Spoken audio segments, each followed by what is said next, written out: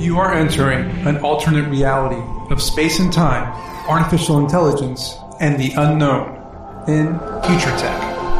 I'm your host, Jason Sherman.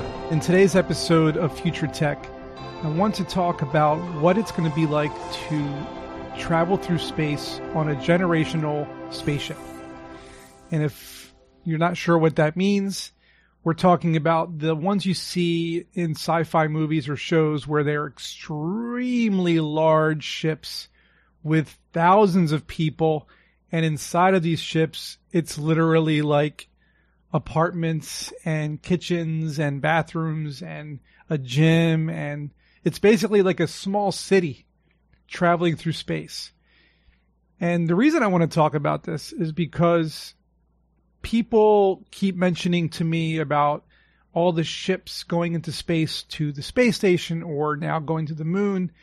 And as we know, NASA is going to be shutting off the ISS, the International Space Station, in the next several years. They're going to decommission it. I mean, it's falling apart. It's been up there for a quarter of a century. People don't realize how old it is. And, there's going to be private space stations that are being built now. And, SpaceX and Blue Origin and all the companies are going to the moon and to Mars. But how do we get to a completely different solar system? How do we get to another Earth-like planet in a different galaxy when these planets are probably 25 trillion miles away? So even if we had like a really fast spaceship that goes like 30,000 miles per hour, it's going to take us literally hundreds of thousands of years to get there. So we're not going to survive.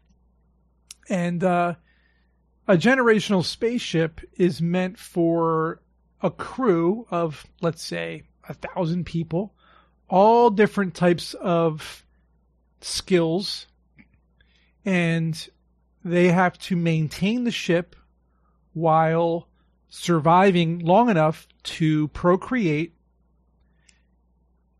to have a generation born on the ship.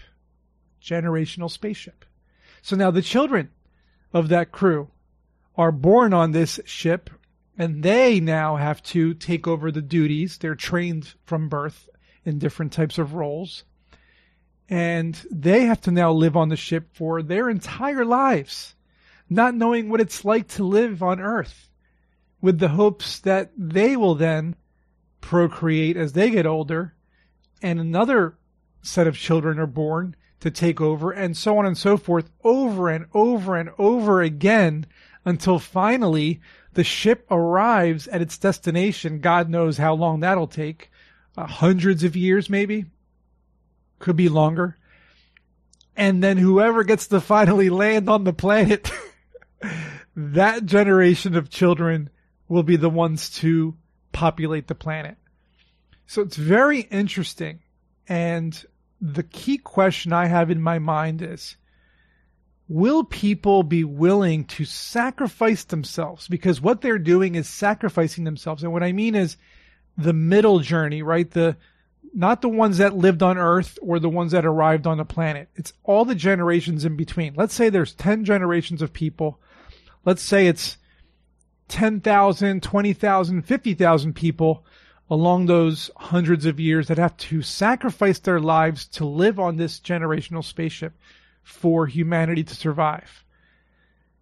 What's it going to be like, man? I mean, think about it. They're going to be living on a ship, born on a ship, dying on a ship. They're not going to ever be able to go outside and see the sunlight. Sure, there's going to be simulations and virtual reality, and by then there's going to be holograms, and they're probably going to have a lot of technology to simulate what it's like on Earth. We've seen this on a lot of different shows and movies. But it's not going to be real life. So I'd be curious to see what it's like.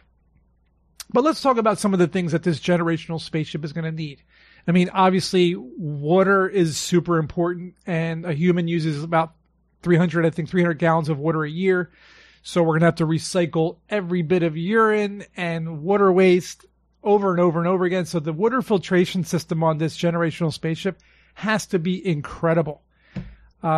from what I understand, I don't have any kids myself, but I do know that kids benefit from getting dirty. So like having a lot of animals on board in a certain place where they can interact with animals and dirt maybe to like, I guess, boost up their immune system. So when they do get to a planet eventually, they're not succumbing to possible illnesses or viruses from the dirt or animals that they might encounter on this planet. So preparing for that immunity, especially over generations, they have to keep preparing their kids.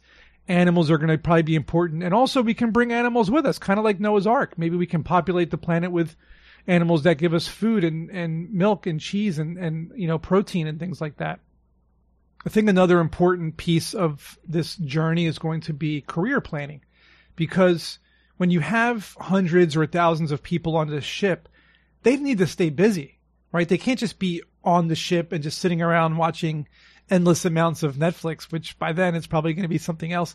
They'll be able to watch the history of television, but they need to have jobs. And I think that not only the crew roles, like the people that are in charge of the ship, whether it's medics or health or, mechanical, electrical, computer, any of those types of roles are going to be needed. But also I think that maybe what they could do is they can have tests for all the kids that are born for aptitude. What are they passionate about? Are they creative? And also, of course, unfortunately, there's going to be jobs that need to be filled, right? Like, so maybe they need cooks, maybe they need maintenance, maybe they need anything at all that maybe other people weren't good at or didn't want to do. And so every job will have to be filled. And I think some jobs will have to be assigned to the next generation. And that may work. It may not. I guess we won't know until we find out. But people are going to be very important in filling roles. So it has to be a diverse set of people that originally go on, and the people that the generation that follows has to fill the roles that the people before them had. So of course, medicine is going to be huge, because in space, on a ship, who knows what kind of bacteria or viruses might emerge. We need to be ready for that. Immune systems are going to be weakened probably in space. So I think the medical facilities, the health care, all that kind of stuff is going to be really important to maintain generations of people. There's one way of avoiding a lot of issues in generational space travel. We've seen it on the movie Passengers with Jennifer Lawrence and Chris Pratt, where everybody was asleep in these cryo chambers, right? So imagine if you put 1,000 or 10,000 people with all diverse jobs or skills or creativity, freeze them, send them to another planet, and tens of years later, or I don't know how many years later, hundreds of years later, you arrive on a planet, you wake up, and that's a way to do it too, but we don't have the technology. It could also be a small crew of people, maybe 200 people to manage the spaceship, and then 20,000 frozen embryos to procreate after arriving at the planet. And then, of course, the crew would have to procreate in order to keep the ship maintained. Or we could just use robots, artificial intelligent robots that could maintain the ship and maintain the embryos, and hopefully everything, works out and we get to our destination.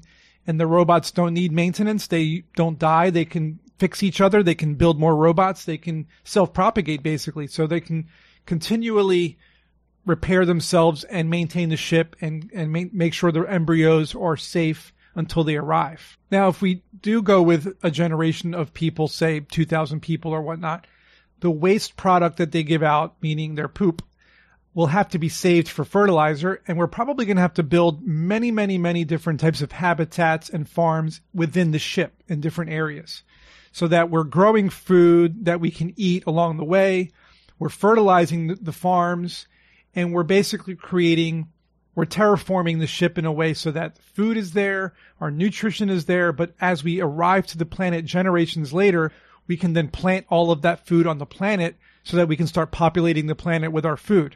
So this is going to take, over the course of hundreds of years. Imagine how much food we're going to have on this ship.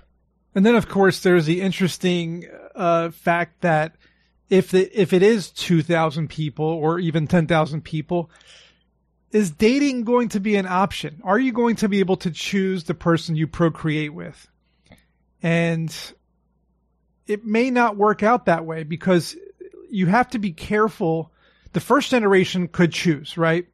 But the second generation, if say it's a brother and sister, they can't be together, right? So a geneticist might have to choose the different people that can procreate together. It might have to be done in vitro, like through a test tube in a lab. It might just be a more primitive selection process based on data, based on genetics, instead of there won't be any couples, there won't be any marriages, there won't be any dating or love or anything like that. It'll be like person A and person F, you're matched, you have to procreate. And it might not even be a process. It might just be like the guy just gives up his sperm and the girl gives up her egg. And then in the lab, they create the babies and that's it. Because we don't want inbreeding, right? We don't want first cousins becoming mates. And then next thing you know, it just, it deteriorates over time. So it might just have to be a selection process. And all of this sounds a lot of sci-fi. We see it in a lot of movies with people being selected for a lot of different things, but there's a reason for that. When you're dealing with a small population that is going to grow over time, there's a reason for that. So anyway, these are the things I think about when it comes to generational spaceships. I think it's definitely a possibility if we can't figure out warp speed or light speed travel where we can get from one part of the galaxy to the next in minutes or hours or days. If we can't travel through a wormhole or a black hole, if we can't figure out how to travel through space quickly, we're going to have to take our populations with us on these large generational spaceships. And there's a lot of moving parts associated with it, but it's possible to do. I think that it's going to probably happen in the future if we can't figure out light speed travel. And we're not going to be here to see it. And the people that do it are not going to be there to see it either because they're going to die on the ship and the next people are going to die on the ship and so on and so forth. So, but I'm interested to hear what you guys think about it. What kind of things are going to happen on the ship? What's life going to be like on the ship? And tell me your thoughts in the comments. I'd like to hear it. I'm always going to answer you. And as always, I will see you guys in next episode. Hope you enjoyed the episode. If you learned something today, please support this podcast by subscribing to it, sharing it with your friends, and leaving a 5-star review. You can learn more about me at jasonsherman.org, where you'll find information about my book, also called Strap On Your Boots, available on Amazon, as well as my course called Startup Essentials on Udemy or Skillshare. I'll see you in next week's episode.